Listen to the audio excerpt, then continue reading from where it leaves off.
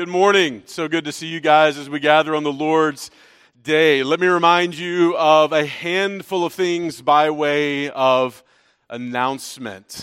This afternoon, 5 o'clock, here in the sanctuary, we're going to gather together for another time of corporate prayer together. So 5 o'clock this afternoon here in the sanctuary, specifically tonight, we're going to be thinking about and praying toward for our children's ministry. Just as we think about the future of children's ministry here at Faith Family, we want to seek the Lord's wisdom. And so we'll talk through some of that tonight as we gather at 5 o'clock for prayer. Also, last day to sign up for a couple of things. So if you are intending to join us in Guatemala this summer, July the 8th through the 15th, we would love for you to sign up by today. There are sign-up sheets on the tables as you make your way out the doors. If you are on the email list and get those Saturday emails, actually you've gotten a couple of emails this past week about that. You can kind of log in there and sign up that way. If you still have questions about Guatemala, kind of what that is, what that's going to look like, how it's all going to happen, pull me aside after service today and let me know. I'm so thankful for the crew that's already signed up for that. It is not too late for you to begin thinking about and praying toward how the Lord might use you in that this summer. And then also, beginning next Sunday morning during the Sunday school hour, we'll begin another cycle of Body Life, our new members class here at Faith Family. And so if you are new to our fellowship and you would love to know more about the life of the church, how to become a member, how to plug in more here at Faith Family, we would love for you to be a part of that. That begins next Sunday, 9:15 during the Sunday school hour. Again, there are sign-up sheets on the tables as you make your way out. Already a good crew for the month of March, and we would love for any remaining folks to sign up and be a part of that. So again, if you have questions on any of those things, let us know before you leave here today. All right. So glad to see your faces. So good to be with you as we gather on the Lord's Day for worship once again. Let me pray for us, and we will do what it is that we came here to do this morning. Let's pray together.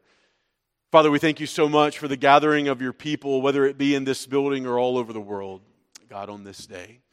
On this day, the church gathers, the saints gather together, all the redeemed come together. They, God, lift one corporate voice in prayer and in praise unto you, O God.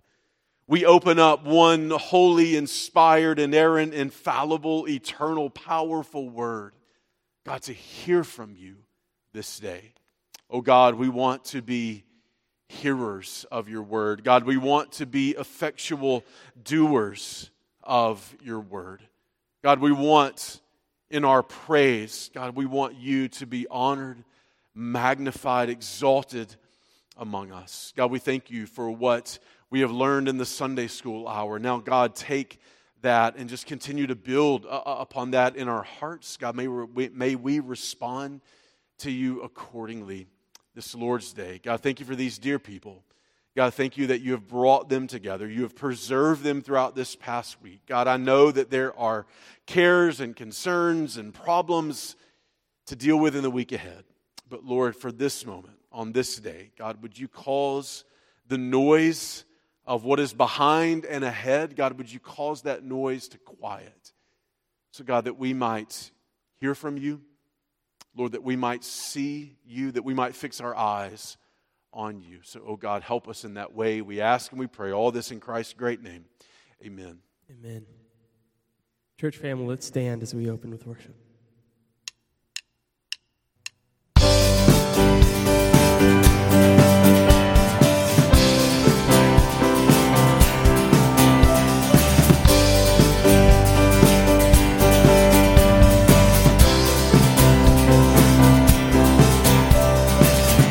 Breaks the power of sin and darkness, whose love is mighty and so much stronger. The King of glory, the King above all kings, who shakes the whole earth with holy thunder and leaves us breathless in awe and wonder. The King of glory, the King above all kings. grace. This is unfailing love, that you would take my place, that you would bear my cross. You laid down your life, that I would be set free. Oh, Jesus, I sing for all that you've done for me.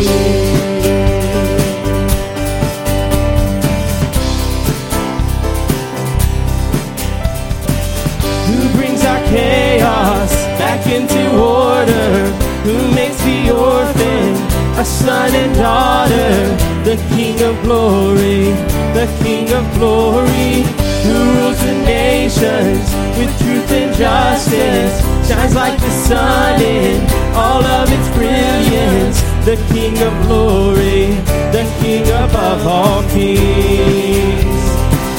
This is amazing grace.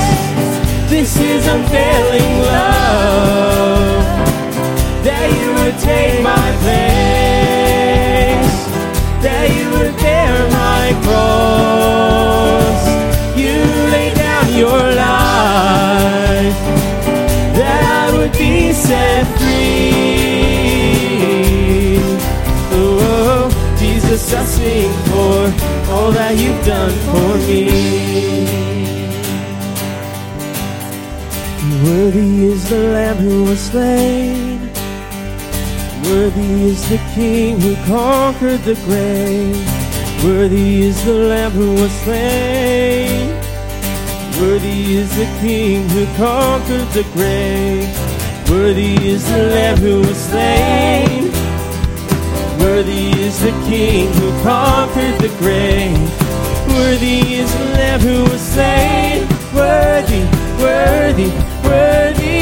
Oh, this is amazing grace.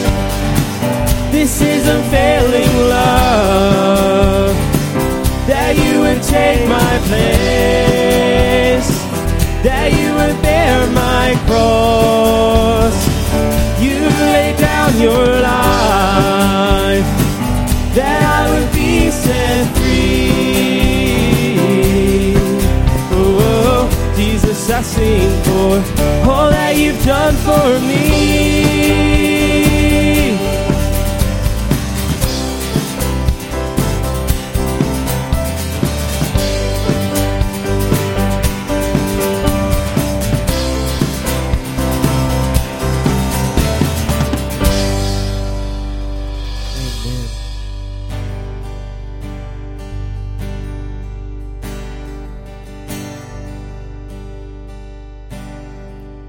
Praise the Lord, His mercy is more. It's stronger than darkness, it's new every morn. Our sins, they are many, His mercy is more.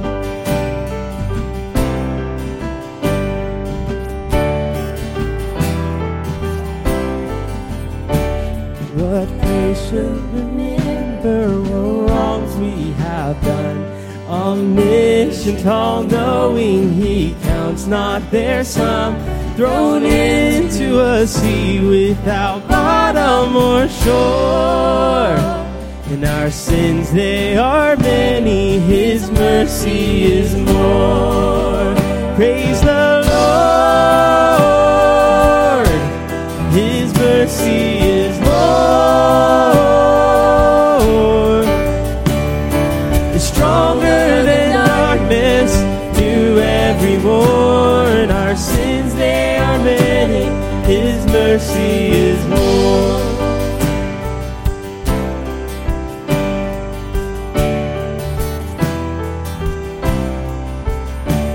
What patience would wait as we constantly roam. What Father so tender is calling us home.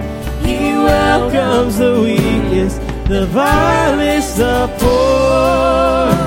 In our sins they are many, His mercy is more. Praise the Lord.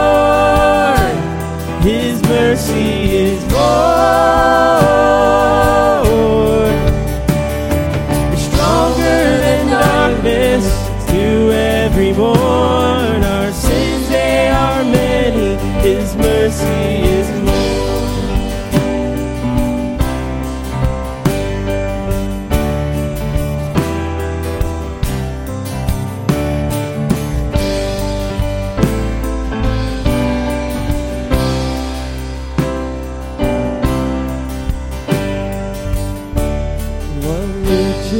Kindness He's lavished on us. His blood was the payment, His life was the cost. We stood 'neath a debt we could never afford. And our sins, they are many, His mercy is more. Praise the Lord, His mercy is more. It's stronger than darkness, it's new every morn. Our sins, they are many, His mercy is more. Praise the Lord, His mercy is more. It's stronger than darkness, it's new every morn. Our sins, they are many, His mercy is more. Our sins, they are many, His mercy is more. And our sins, they are many, His mercy is more.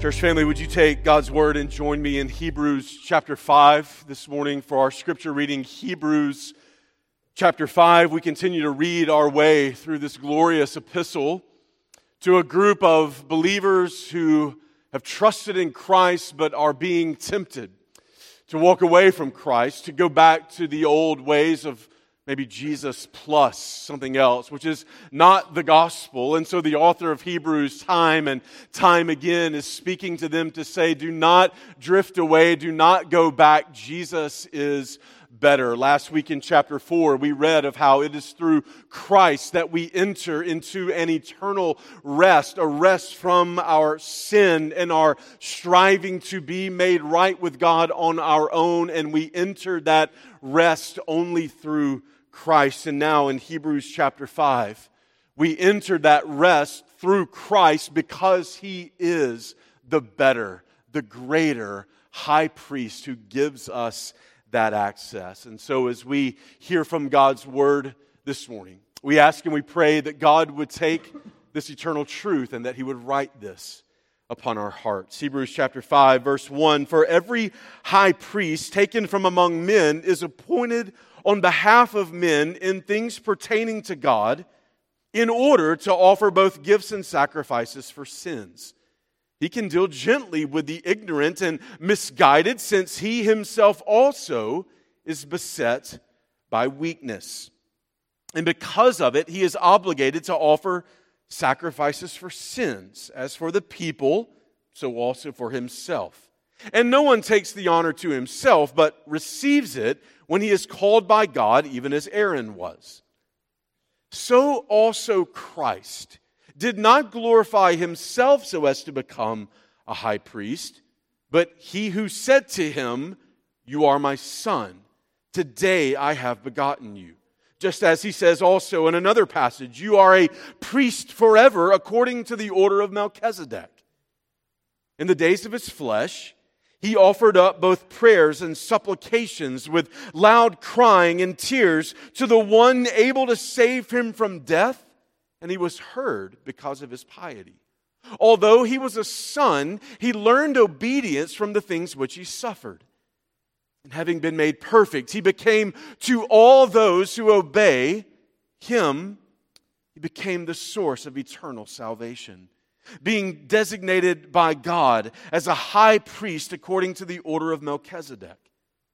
Concerning Him, we have much to say, and it's hard to explain since you have become dull of hearing.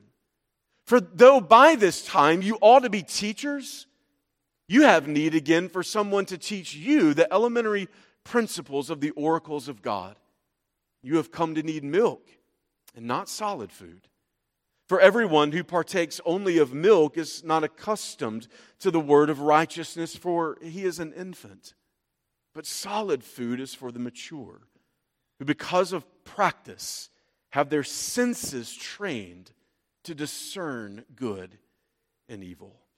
Beloved, would you be seated? And as you do so, let's go to the Lord in prayer together this morning.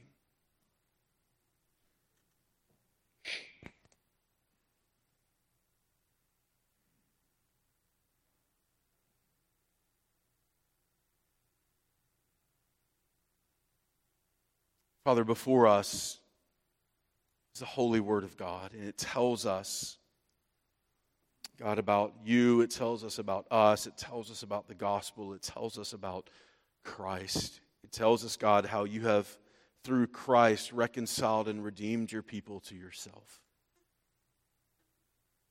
God, in your word is the clear understanding, O God, that you are a holy, thrice holy God. That it is your holiness that dominates all of your character. Father, we read in your word that because of our sin, because of our rebellion, because of our pride, oh God, we have been separated from you because of that sin. God, we read that we are under holy wrath. God, but we also read that by your grace and your mercy, according to your great love with which you have loved us, God, you have saved your people in your Son, Jesus Christ. He is our Savior. He is our mediator, our Redeemer. He is our high priest. God, He is the only means by which we have access to you. Father, as the author of Hebrews wrote to these people who were tempted to walk away from Christ, to go back to the old ways, to go back to a sacrificial system, to go back to laws about food and celebrations and sacrifices. God, the author of Hebrews, God, your holy inspired word is just calling your people to come to Christ, to look to Christ, to find their all and all in Christ. Father, your word calls us to grow up in Christ.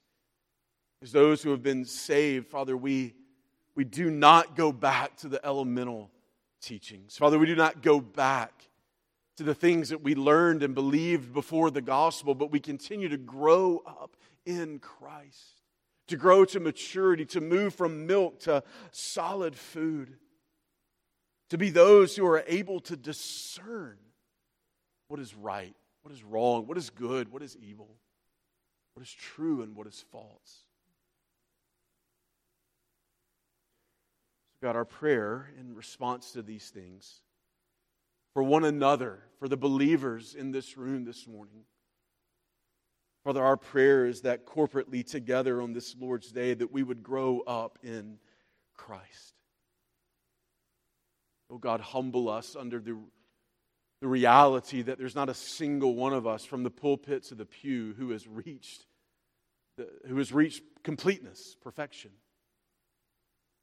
Father, we all stand so desperately in need of the grace of Christ, of the Word of God. So, Father, I pray that you would do a work in your church this morning. God, that you would draw near to your people by your Spirit through your powerful Word, God, to just make us more like Jesus. Father, we also pray that if there be one among us that doesn't know the Lord Jesus Christ, they have not yet gained access to you through Christ. They remain separated from you because of their sin. Oh God, would you show them the sweetness and the beauty of Jesus? Oh God, draw them to yourself.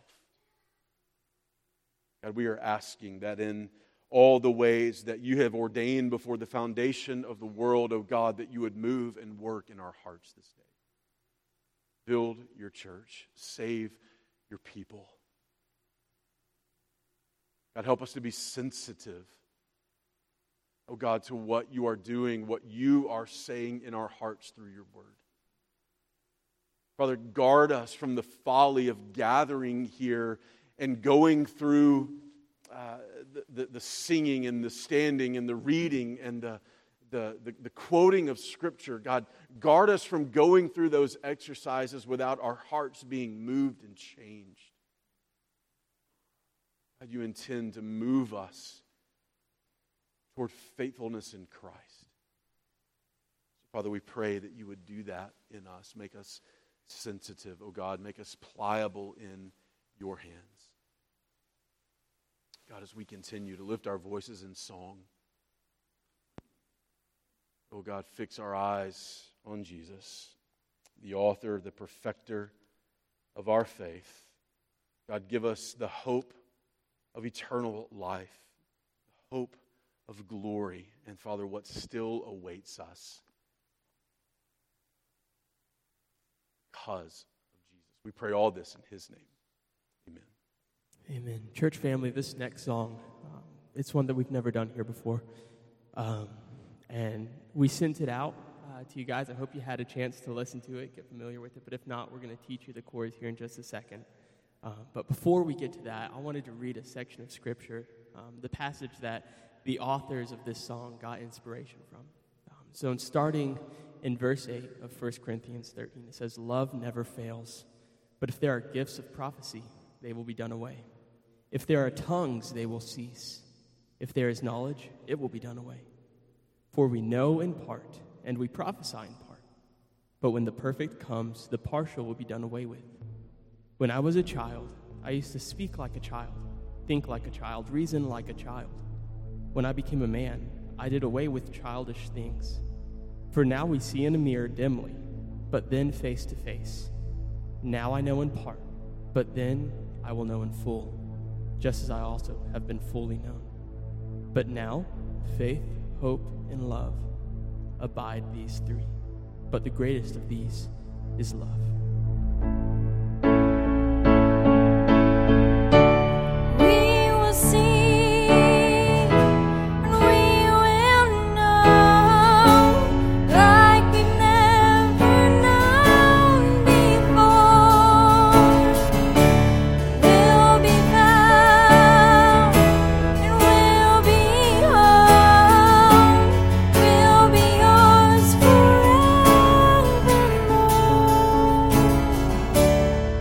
Let's sing that again. That's the chorus. If y'all want to sing with us, please join. We will see, and we will know, like we've never known before. We'll be found, and we'll be home. We'll be yours forevermore.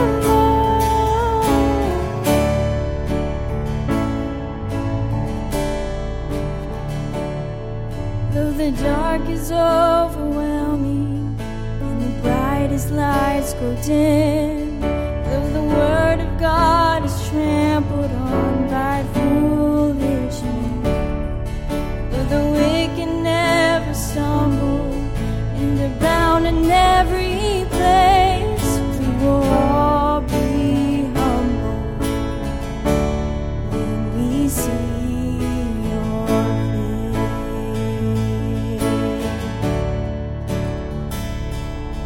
and the demons we've been fighting, those without and those within, will be underneath our feet and never rise again.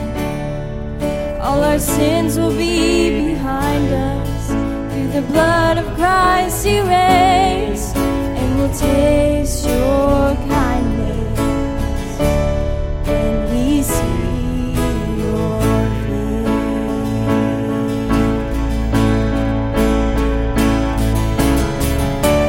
we will see, and we will know, like we've never known before. We'll be found,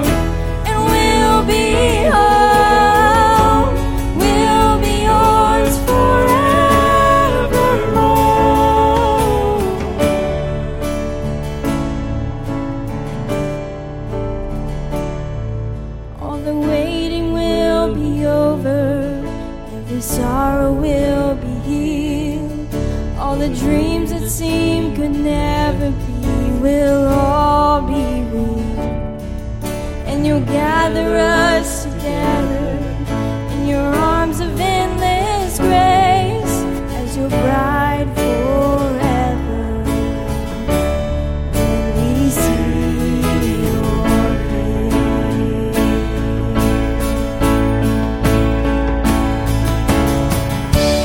we will see and we will know like we've never known before.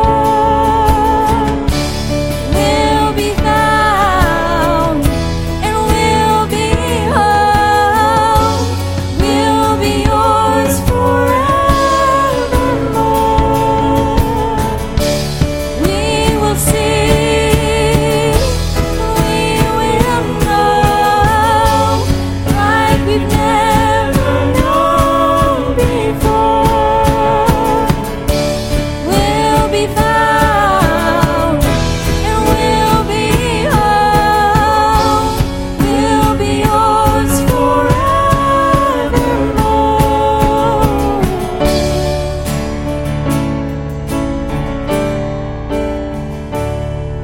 And you'll gather us together in your arms of endless grace as your bride forever. When we see your face. Amen.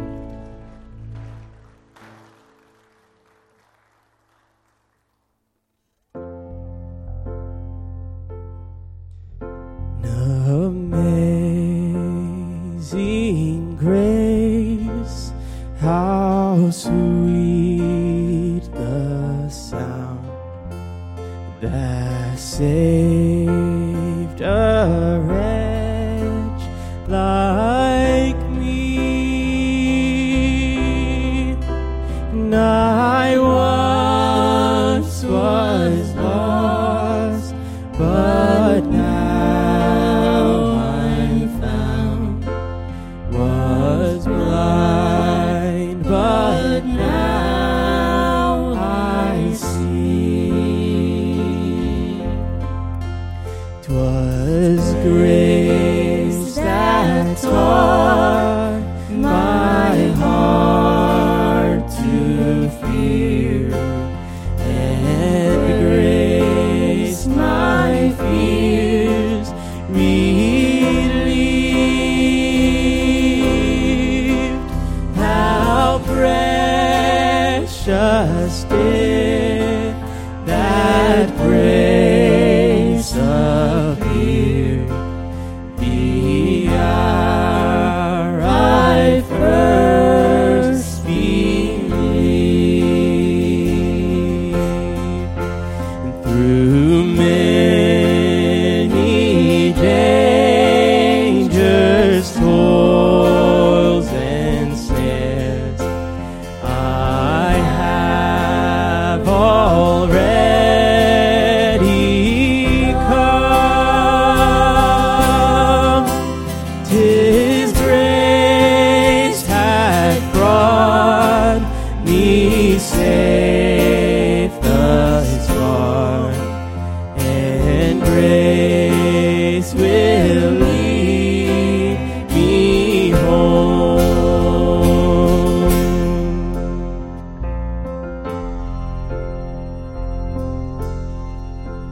When we've been there 10,000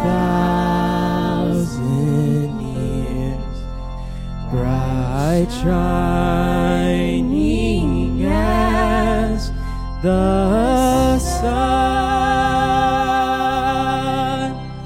we've no less days to sing God's praise than when we first begun. And we've no less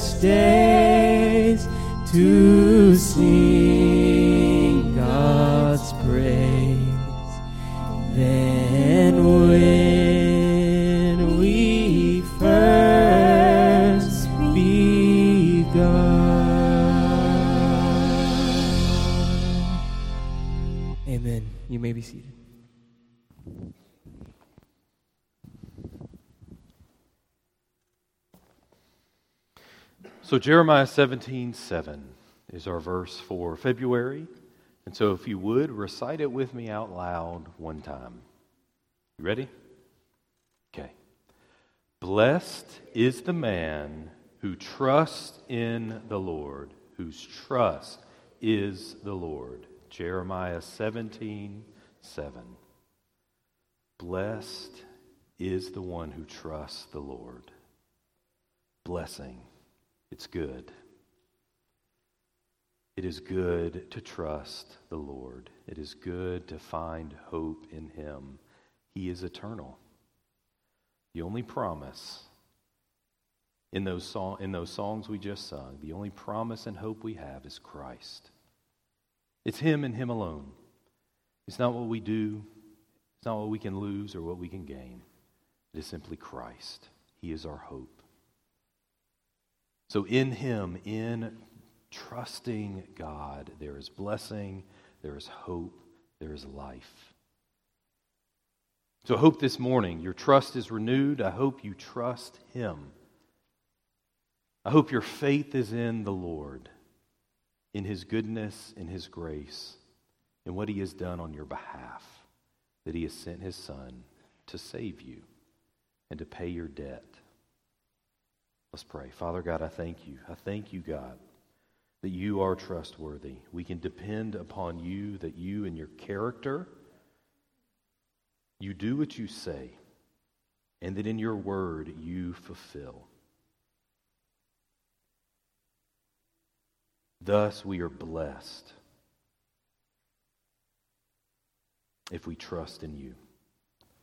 And so, Father, would you help us this morning?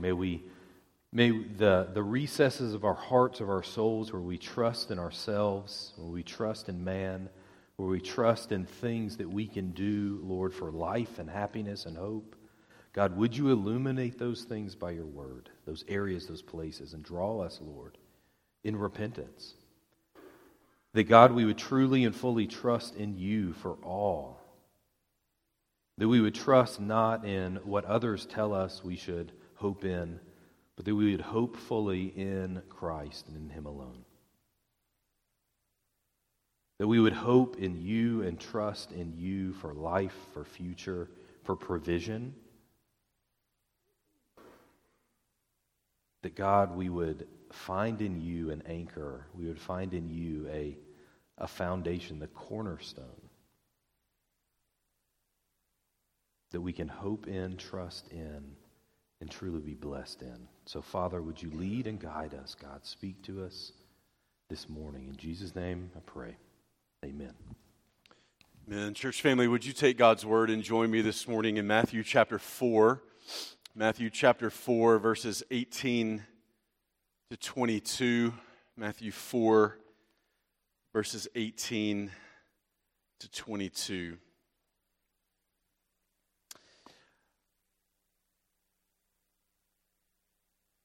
I don't know where Alex went. I don't think he's in the room, so I can say it with him not being in the room. All right. Oh, except he's way up there. He's going to hear me anyway. Man, Alex, I love you. I'm so thankful for you. I'm thankful for this team that's up here every week and working really, really hard to help lead us in worship on the Lord's Day. And I hope you benefit by singing gospel-rich music that hopefully you remember throughout the week and that you'll be singing on Wednesday morning when it's super hard and you're ready to quit your job. You'll be singing When We See His Face. It'll all be worth it, gang. It'll all be worth it. Matthew chapter 4, verses 18 to 22. Just a reminder of where we were last week in verses 12 to 17, the beginning of Jesus' earthly ministry. In verses 12 to 16 last week, we saw that the light, who is Christ, that the light has entered into the darkness. And there's just such glorious hope in this. There's such glorious grace in this. We are those who lived in the land of Zebulun and Naphtali. We are those beset by our sin. We are those who have known the darkness that comes because of sin, because sin is darkness, and we are those, church, upon whom the light of the glory of God in the face of Christ has shone.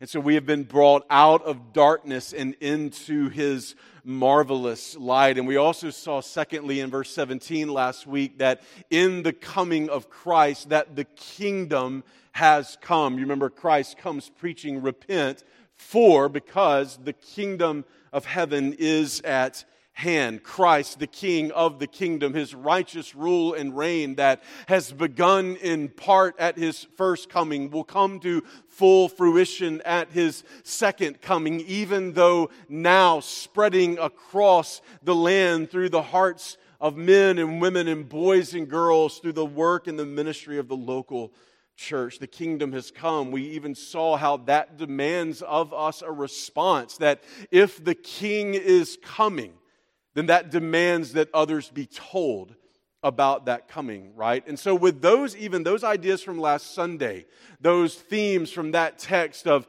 light into the darkness and the kingdom has come, I don't want you to forget those, because those in so many ways serve as the impetus for where we are in verses 18 to 22 this morning. In the text, a familiar text to many of you, you recall how Jesus at the outset of His ministry, He called those first disciples to Himself. In the text before us this morning, we see Him calling His first 4 disciples, 2 sets of brothers, Peter and Andrew, James and John. I want us thinking a lot about that word disciple this morning. What that means not only for those who walked behind Jesus some 2,000 years ago, but what that word means for us sitting here this morning. In Scripture, the word disciple, it means a follower.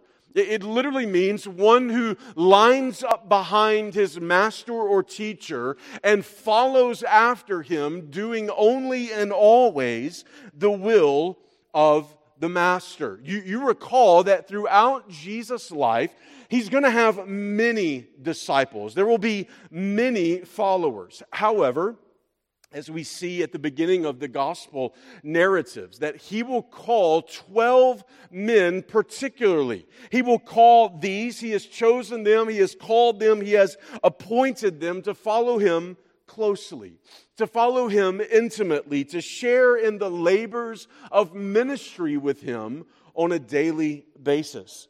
And beloved, lest we think that this idea of discipleship and following, lest we think that that is a practice of a bygone ancient day, we remember this morning, church, that the call to be a Christian, if you say of yourself in this room this morning, I am a Christian, then necessarily what that means for you is that you are a follower of the Lord Jesus Christ. You are a disciple, because being called as a Christian is a call to discipleship.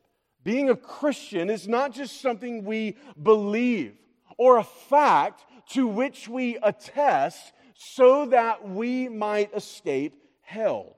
Being a Christian is a call, to be sure, out of our sin. It is, to be sure, a rescue from the wrath of God, but it is also a call to follow after Jesus. It is a call to be like Jesus, to talk like Jesus, to go the places Jesus went, to proclaim the message that Jesus would proclaim. And at the very heart of what it means to be a Christian, a disciple, a follower, it is a call to be daily conformed to the image of the one who has called you by His grace. Remember, you were called out of darkness into His marvelous light, not so that you would keep living in darkness, but you were called out of darkness so that you might live daily more and more and more in the light, being shaped and conformed and changed by the light as a follower of the one who is the light of the world. So it's a call to fellowship, if you will. Discipleship that follows after Christ, and we'll think about what all that means together this morning. So from the text, verses 18 to 22, what I want us to do this morning is I want us to see three aspects of Christ's call to discipleship. Three aspects of Christ's call to discipleship. Look at the text with me, Matthew 4, verses 18 to 22. Now, as Jesus was walking by the Sea of Galilee, he saw two brothers, Simon, who was called Peter, and Andrew, his brother, casting a net into the sea, for they were fishermen. And he said to them, "Follow me, and I will make you fishers of men." Immediately they left their nets and followed him. Going on from there, he saw two other brothers, James, the son of Zebedee, and John, his brother, in the boat with Zebedee, their father, mending their nets, and he called them. Immediately, they left the boat and their father and followed him. So two brothers, two sets of brothers, Peter, Andrew, James, and John, fishermen, called now to be followers of Christ so that they might be made fishers of men. It's an interesting group that Jesus first calls to himself. And so here's our first aspect of Christ's call to discipleship. That Christ's call is not according to the world's standard. Christ's call to discipleship is not in accordance with the world's standard. He, in fact, uses a very different standard. Look in verse 18 again. Jesus was walking by the Sea of Galilee. He saw two brothers, Simon, who was called Peter, Andrew, his brother, casting a net into the sea. And then this note, for why were they casting their nets into the sea? They were fishermen. They were fishermen. You recall from last week that as Jesus has moved north into the northern region of Israel, the region of Galilee, Jesus will spend about 1.5 years or so of his ministry there. Capernaum will be his home base, if you will. It sits on the northwest shore of the Sea of Galilee. And so in that region, one day, verse 18, Jesus is walking by the Sea of Galilee. This sea is going to play really a pivotal part in the life and the ministry of Jesus and the disciples throughout the gospel narratives. The Sea of Galilee, a relatively small body of water. You might want to even think about it as just a large lake, some 13 miles long by just 8 miles wide. But around this Sea of Galilee, many fishing villages, many fishing towns were surrounding the sea. Fishing in that region was the main trade, it was the main occupation of those in these villages and in these towns. And so it would be no surprise to us then that one day, walking by the sea, Jesus encounters two brothers, Peter and Andrew, later James and John, fishing, for they were in fact fishermen. Now, as Jesus in verse 18, as he meets Simon, who is called Peter, and Andrew, his brother, it's probably important for you to know this is not Jesus' first interaction with Andrew and Peter. If you were to look over in the beginning of John's Gospel, John chapter 1, verses 35 to 42. About 1 year earlier, Jesus had first met Andrew, because we read that Andrew was actually a follower, a disciple of John the Baptist. But when Jesus shows up, Andrew sort of leaves his following of John the Baptist. His ministry is fading. The ministry of Christ is coming onto the scene. He begins to follow Christ. We read in those verses in John 1 that Andrew, pretty true to who he is throughout the gospel narratives, he goes and finds somebody to bring to Jesus. And it just so happens that he starts in his own house. He goes and he finds his brother Peter and brings them. And so about 1 year earlier, this relationship between Jesus and Andrew and Peter begins. Well, now, again, 1 year later, as this ministry begins in earnest, Jesus comes once again to where Andrew and Peter are, there by the sea. And what is he doing in this text? He is calling them to a more permanent fellowship, discipleship, if you will. He is calling them to follow him on a more permanent basis. But before we consider the call of Christ, when he calls them to follow him, I want you to look at the end of verse 18. This might seem extremely obvious. You might even wonder why Matthew would bother to put this in the text. They were casting a net into the sea because they were fishermen. Same is going to be true for James and John. Look down in verse 21. James and John, they're in the boat with Zebedee, their father. At the end of verse 21, they are mending their nets. They are also fishermen, and it is to these fishermen that Jesus comes and calls out to them. Fishing's a good occupation. You're probably not going to get independently wealthy off of it, but it could potentially be a successful business venture. But even as good as it might be, you might not think or you might not expect that Jesus, the Son of God, would come and call as His disciples a handful of fishermen. Jesus is the King, after all. He's the King of kings. He is the beloved Son of God.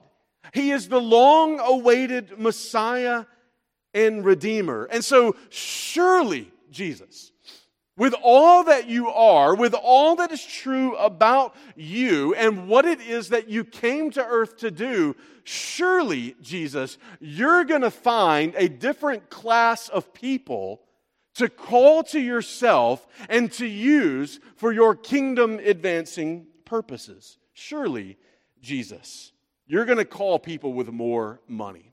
It's going to take money to do ministry. So surely, Jesus, you're going to find people with deep pockets. Surely, if you're going to engage the minds of people, you want to call disciples with a lot of education, a lot of knowledge and learning. Surely, Jesus, with a message of repentance of sin, surely you want to call people as your disciples whose lives are a little more put together. Peter? Really? Peter? As John MacArthur has called him in his book, 12 Ordinary Men, MacArthur calls him the disciple with the foot-shaped mouth, because he's always putting his foot in his mouth with the things that he says. You recall Peter, even on the night that the Lord Jesus was betrayed and arrested, it's Peter cursing out a young servant girl out in the courtyard. Surely, Jesus, you want to call to yourself people whose lives are just a little more put together. Surely, Jesus, you want to call people as your disciples who literally don't stink like fish. Surely, you want a different kind of people following after you.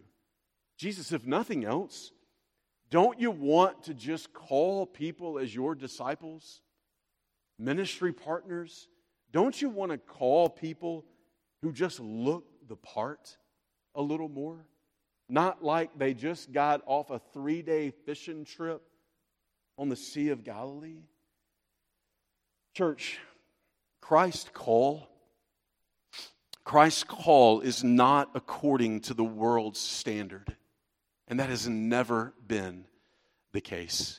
It's never been the case. You recall back in 1 Samuel chapter 16 and verse 7, Saul has been rejected as the king of Israel. God comes to Samuel and says, I want you to go ordain the next king of Israel.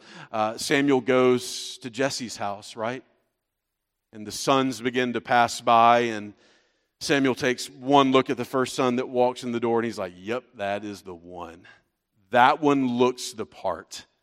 If anybody is going to be the next king of Israel, it's that guy. And the Lord interjects in 1 Samuel 16, verse 7, and says, do not look at his appearance or at the height of his stature, because I have rejected him.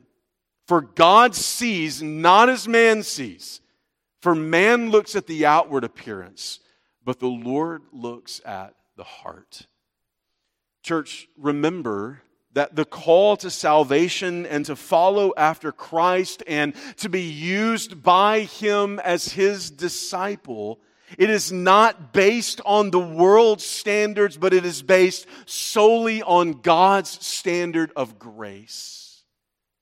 And I want this to serve as an encouragement to you. So turn to 1 Corinthians chapter 1, if you would. 1 Corinthians chapter 1. I think here we see how this idea comes together. 1 Corinthians 1, Paul is drawing contrast between wisdom and folly. And then he turns the corner in those final verses of chapter 1 to explain why God operates the way that he operates and why God uses the kind of people that he uses. 1 Corinthians 1, look down to verse 26. For consider your calling, brethren, that there were not many wise according to the flesh, not many mighty, not many noble. But God has chosen the foolish things of the world to shame the wise. And God has chosen the weak things of the world to shame the things which are strong. And the base things of the world and the despised God has chosen, the things that are not, so that he may nullify the things that are. Now watch this. So that, here's why God does what he does. So that no man may boast before the Lord. But by his doing, you are in Christ Jesus, who became to us wisdom from God and righteousness and sanctification and redemption, so that, just as it is written, let him who boast, boast in the Lord. About these fishermen that the Lord Jesus calls, Charles Spurgeon said, these would be the briars upon which he could graft the roses of his grace. Beloved, God is not choosing the noble, the wise according to the flesh, the mighty, those with all the money, those who look and play the part. Christ's call is not according to the world's standard, but by his grace. And because God has first come to you in his grace, God intends to use you for his kingdom purposes. And so, friend, hear me. You are not too far gone because of your past sins.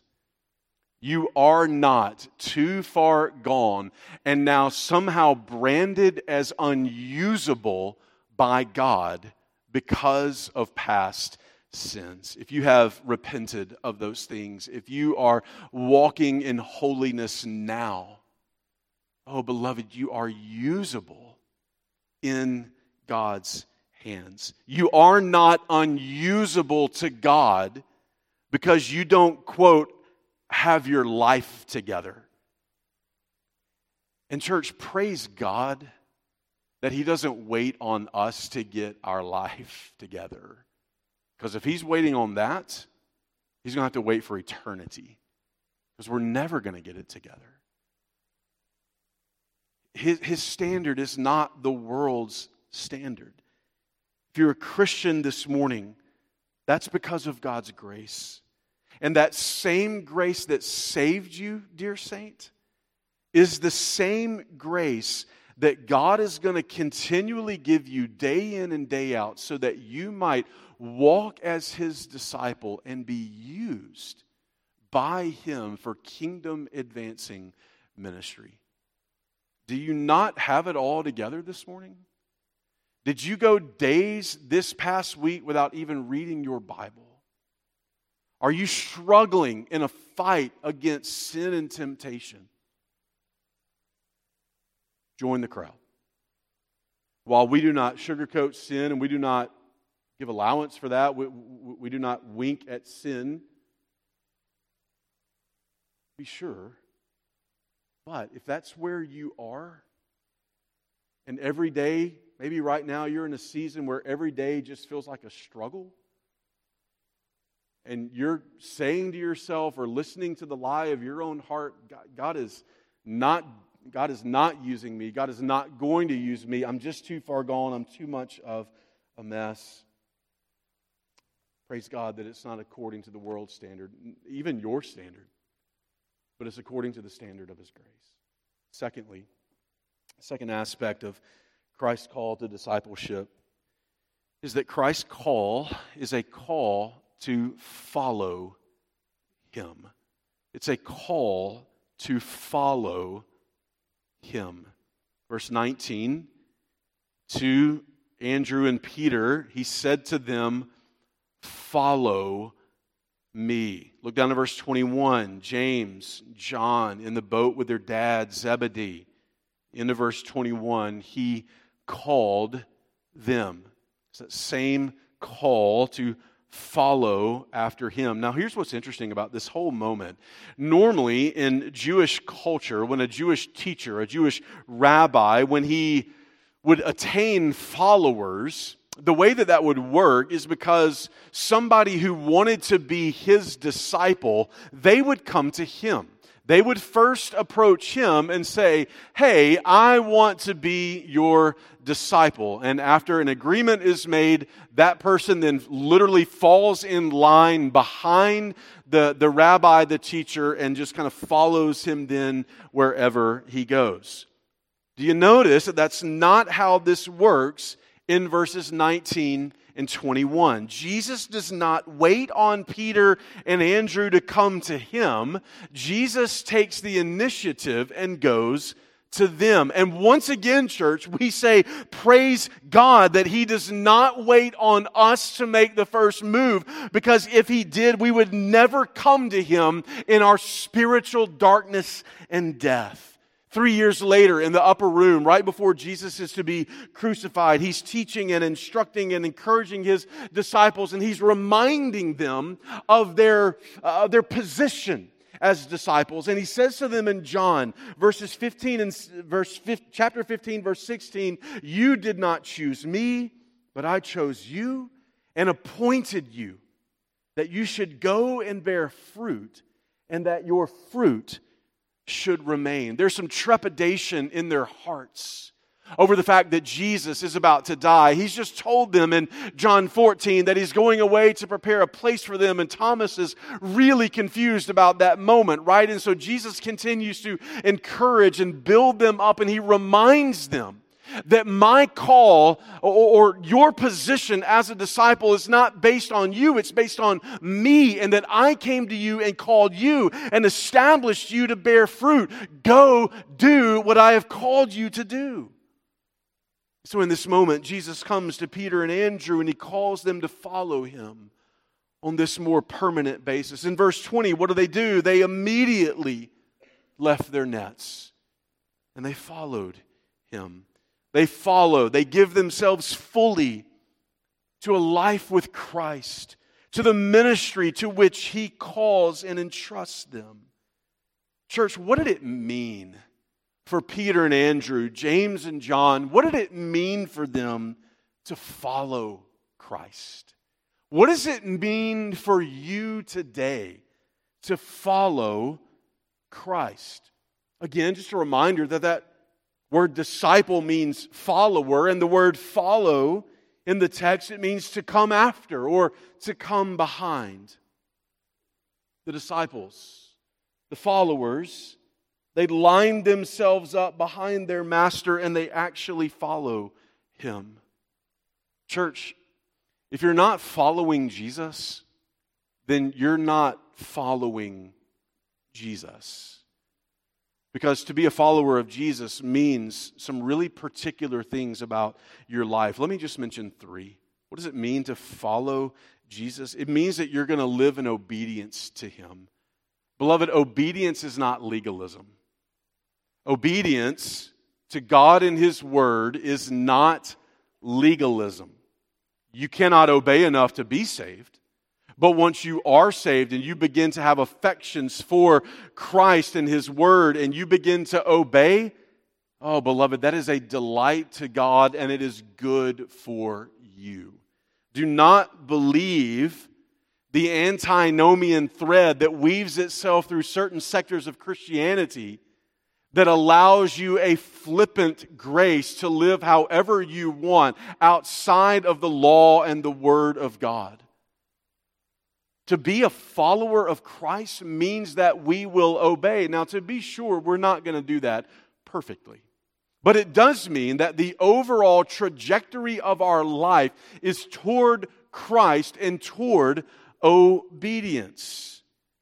What would Jesus say in John 8:31? If you abide in my word, then you are truly disciples of mine. John chapter 14, verse 15. If you love me, you will keep my commandments. One of the defining marks of a disciple, a follower, one who is a Christian, is that of obedience.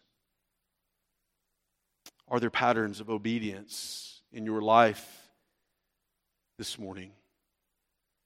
Are you following after all that the Lord has called you to do, or at least fighting against sin so that you might follow in obedience? To be a follower, secondly, means that if God calls it of you, you will willingly leave everything behind.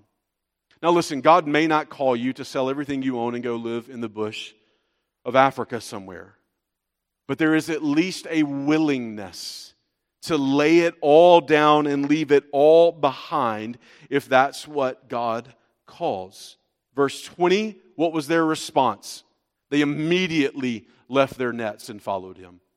It doesn't seem that there's any kind of conversation about this. James and John, in verse 22, immediately they left the boat and their father and followed him. Dad, we got to go. And they walked away, at least for a season.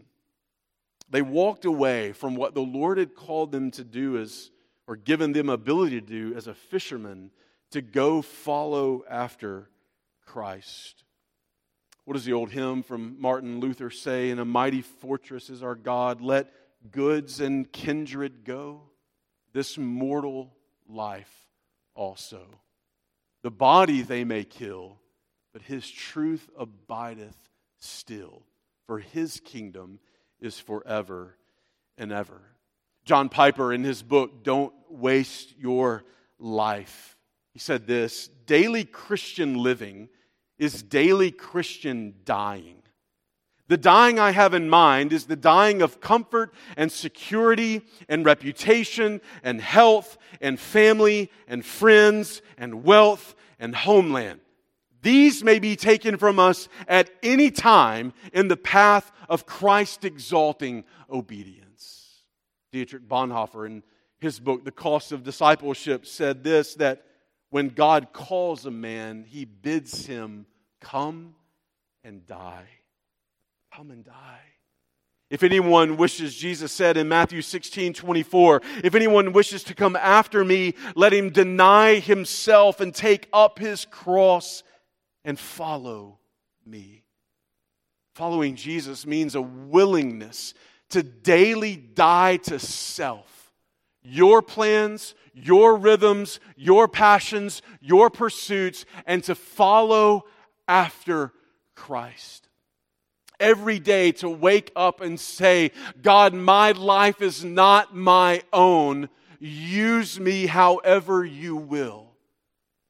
In part, at least, that's what it looks like to be a disciple. And then thirdly, it's a call to share the gospel and advance his kingdom. What does it mean to be a follower? It's a call to share the gospel and to advance his kingdom. More on that in just a moment. But ask yourself today, am I following Christ? That's what it means to be a Christian. It means to follow Christ. We're not just asking, are you a Christian? We're certainly not asking, somewhere along the line, did you pray a prayer and have a moment of baptism? It's not that those things are insignificant. But the pressing question upon us from the text this morning is, are you following Christ? Walking in obedience to him, daily dying to self, making him known. If you're here this morning and you're not following Christ, oh friend, you need to hear me say that you must turn to Jesus, and you must do that today. You must not delay. You must stop working to get yourself right with God and get yourself to heaven on your own merit. You must follow Christ. Turn from your sins.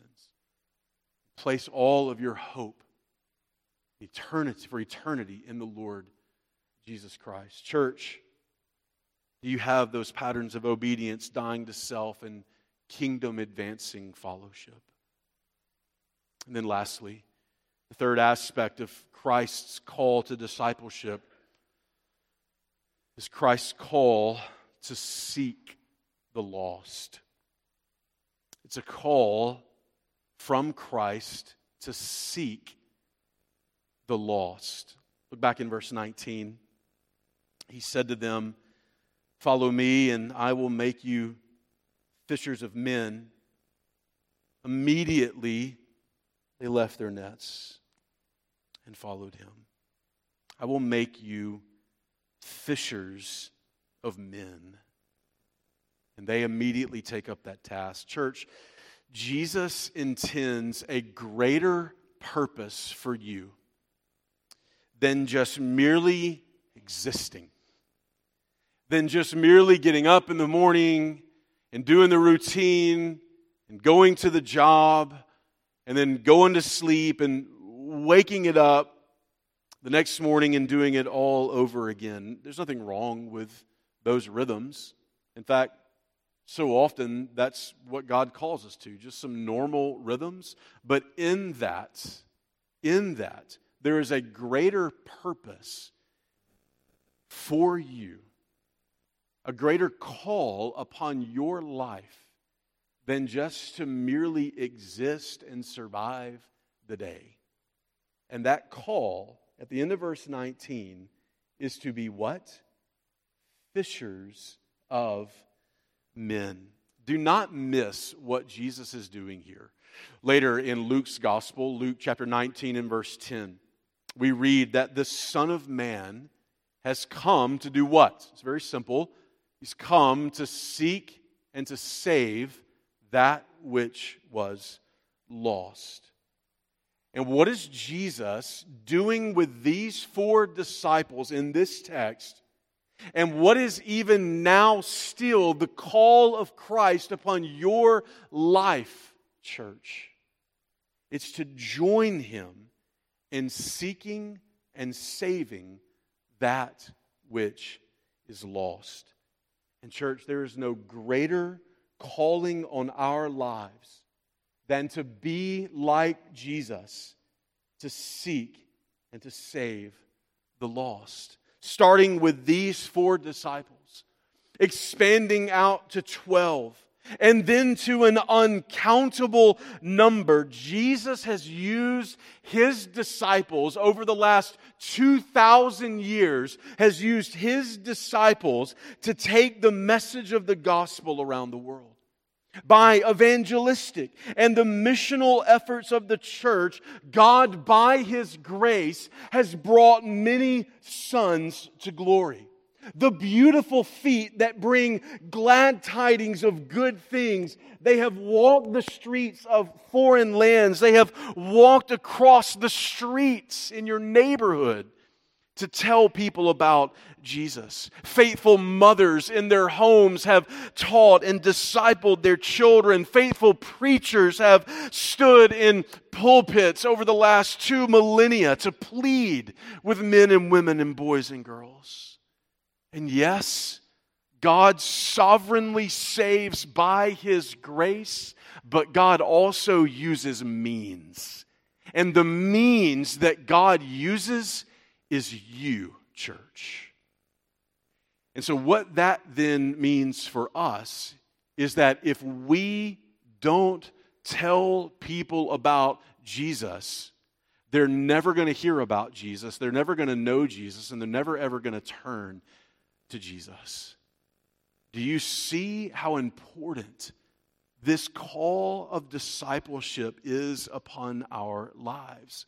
Christian, you are the means that God uses to make His gospel and His glory known.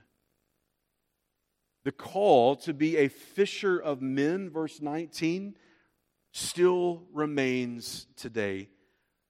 So, let's ask this question. In order to be a fisher of men, what are 5 things that must be true of our lives? Number 1, you must be born again if you're going to be a fisher of men. What did Jesus say in verse 19? I will make you a fisher of men. You can't fish if you're not a fisher of men. Only Jesus can then make us, qualify us, and equip us. Secondly, if you're going to be a fisher of men, it must be true that you are actually a fisher. You will not catch fish if you do not go fishing. You will never see people turn from their sin and to Christ if you don't tell them, church, about Christ. Some of you recall the name D.L. Moody, a figure from, a long time ago, 100 years or so ago in this country. He was a great evangelist, preacher. One day after an evangelistic service, a Christian lady in the crowd came up to D.L. Moody and she said, "Sir, I do not much care for your method of evangelism." To which he replied, "I don't really care for it either. Please tell me, what is your method of evangelism?" To which she replied, "I don't have one." To which he then replied, "Well then, I like mine much better." Are you telling people about Jesus? You don't have to preach a sermon. You don't have to know all the ins and outs of penal substitutionary atonement. You don't have to have a seminary degree on your wall. If you are in Christ and you know the good news of how God saves His people from their sin in Christ, you now have a sermon to preach and an obligation to preach it. In order to be a fisher of men, you must be a fisher. Thirdly, in order to be a fisher of men, you must be where the fish are. Beloved, position yourself around lost people. Find ways to do that. Be creative. Listen, if you never go near the water, you never catch any fish. Position yourself around lost people. Do you know that the neighbor is lost? Find ways to interact with them. Do you know that the coworker is lost? Find ways to interact with them, even outside of work if necessary. Do you know that your child is lost? Mom, Dad, go to them. Talk to them about the gospel. Fourthly, to be a fisher of men, you got to be persistent. Just keep at it. Most people don't respond to Christ after one conversation. Some do, but most do not. So you've got to keep at it. You're not going to catch a fish on every cast. You're not going to win a soul in every conversation. So be persistent. Build a relationship. Take the long view with people. And then in that persistence, fifthly, be patient. Be patient. Hey, God is going to save His people from their sins. He's going to. And so what that means for you is that you can go have that gospel conversation and be faithful and then go home and go to sleep and rest well. God's going to save His people from their sins. So here's what that means for me. I preach as faithfully as I know how on the Lord's Day, and then I go home and I sleep really well on Sunday nights because God is going to save His people from their sins. My responsibility is just to keep showing up, to be faithful, to keep preaching. Beloved, that is our responsibility as we seek to be fishers of men and to help call people out of darkness into His marvelous light. Speaking of D.L. Moody, D.L. Moody once told, it's a true story, once told a story in one of his evangelistic moments of a ship that was making its way across Lake Erie through a terrible, terrible storm. And all across the shores of that lake, you know this to be true, other bodies of water, there are lighthouses right on the shore. They shine that light. But then there are also, as you near these harbors, there are what are called the lower lights.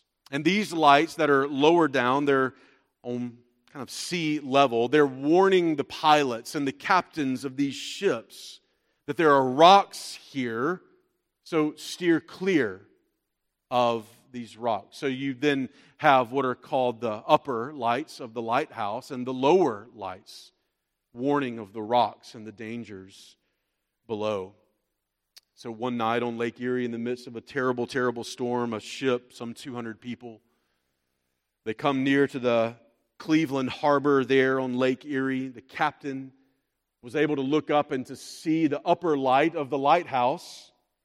But he goes to his pilot and says, "Can you see the lower lights? I don't see the lower lights into the harbor."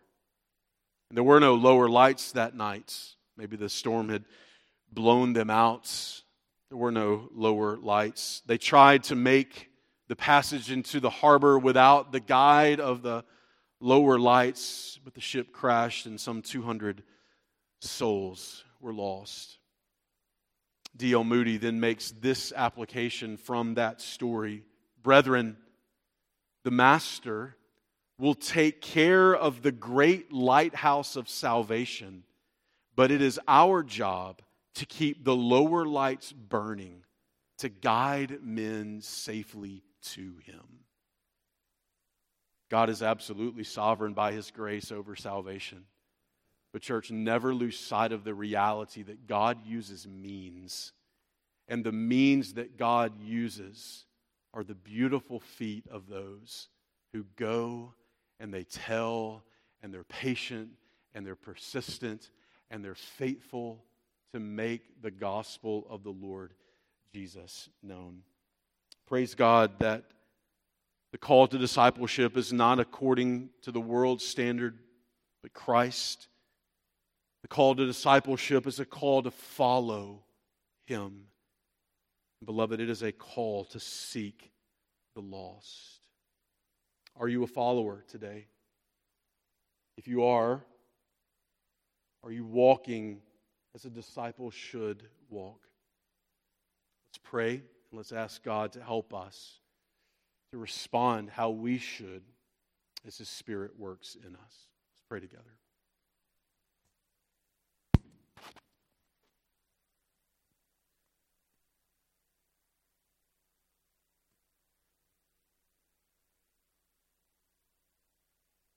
Father, it is by your grace that you have saved.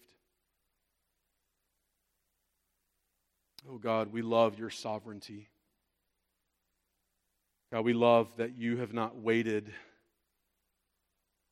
on us, but God, you have first come to us. You've called us out of darkness into marvelous light. God, we understand that because it is your grace that has called us, God, that we are not able in and of ourselves to then do what it is that you've called us to do and what it is that you've called us to be as disciples. So God, your grace remains upon us. God, you never call us to do something that your grace does not go in front of us. God, I pray most earnestly, God, that as we delight in your sovereign grace that has saved us, God, that we would also understand the sovereign calling upon our lives to be followers, disciples, and all that that means for us. So, God, we pray this morning for the one in the room who God, they're just struggling in areas of obedience. They're fighting against temptation sometimes, and then sometimes, God, if we're just honest, just lay down and let it roll over them. God, I pray that by your grace that they would fight against sin, that they would fight for holiness. God, that we would just seek to be God-exalting, obedient disciples. God, help us to dismiss the idea that somehow obedience runs contrary to grace. God, it is because of your grace that we are able to obey. So God, I pray that we would delight in obedience. God, would you work in our hearts if we have been lax in your call to our lives to be the lower lights that lead men and women, boys and girls, to the lighthouse of your salvation. Father, we have delighted to sing this morning of when we see your face. God, we have sung that old sweet hymn, when we've been there 10,000 years, bright shining as the sun. Oh, what sweetness awaits us. But God, remind us there are people within the sound of our voice every single day that as it currently stands, the only time they will see your face is in judgment. And God, give us great desires and passions to be fishers of men. God, hone that craft in us. God, we thank you for how you'll take your word now, the pure milk and meat of your word, and God, you'll use it in your people, in the life of this dear church, God, for your glory and the advancement of your kingdom. We ask and we pray all these things in Christ's great name. Amen.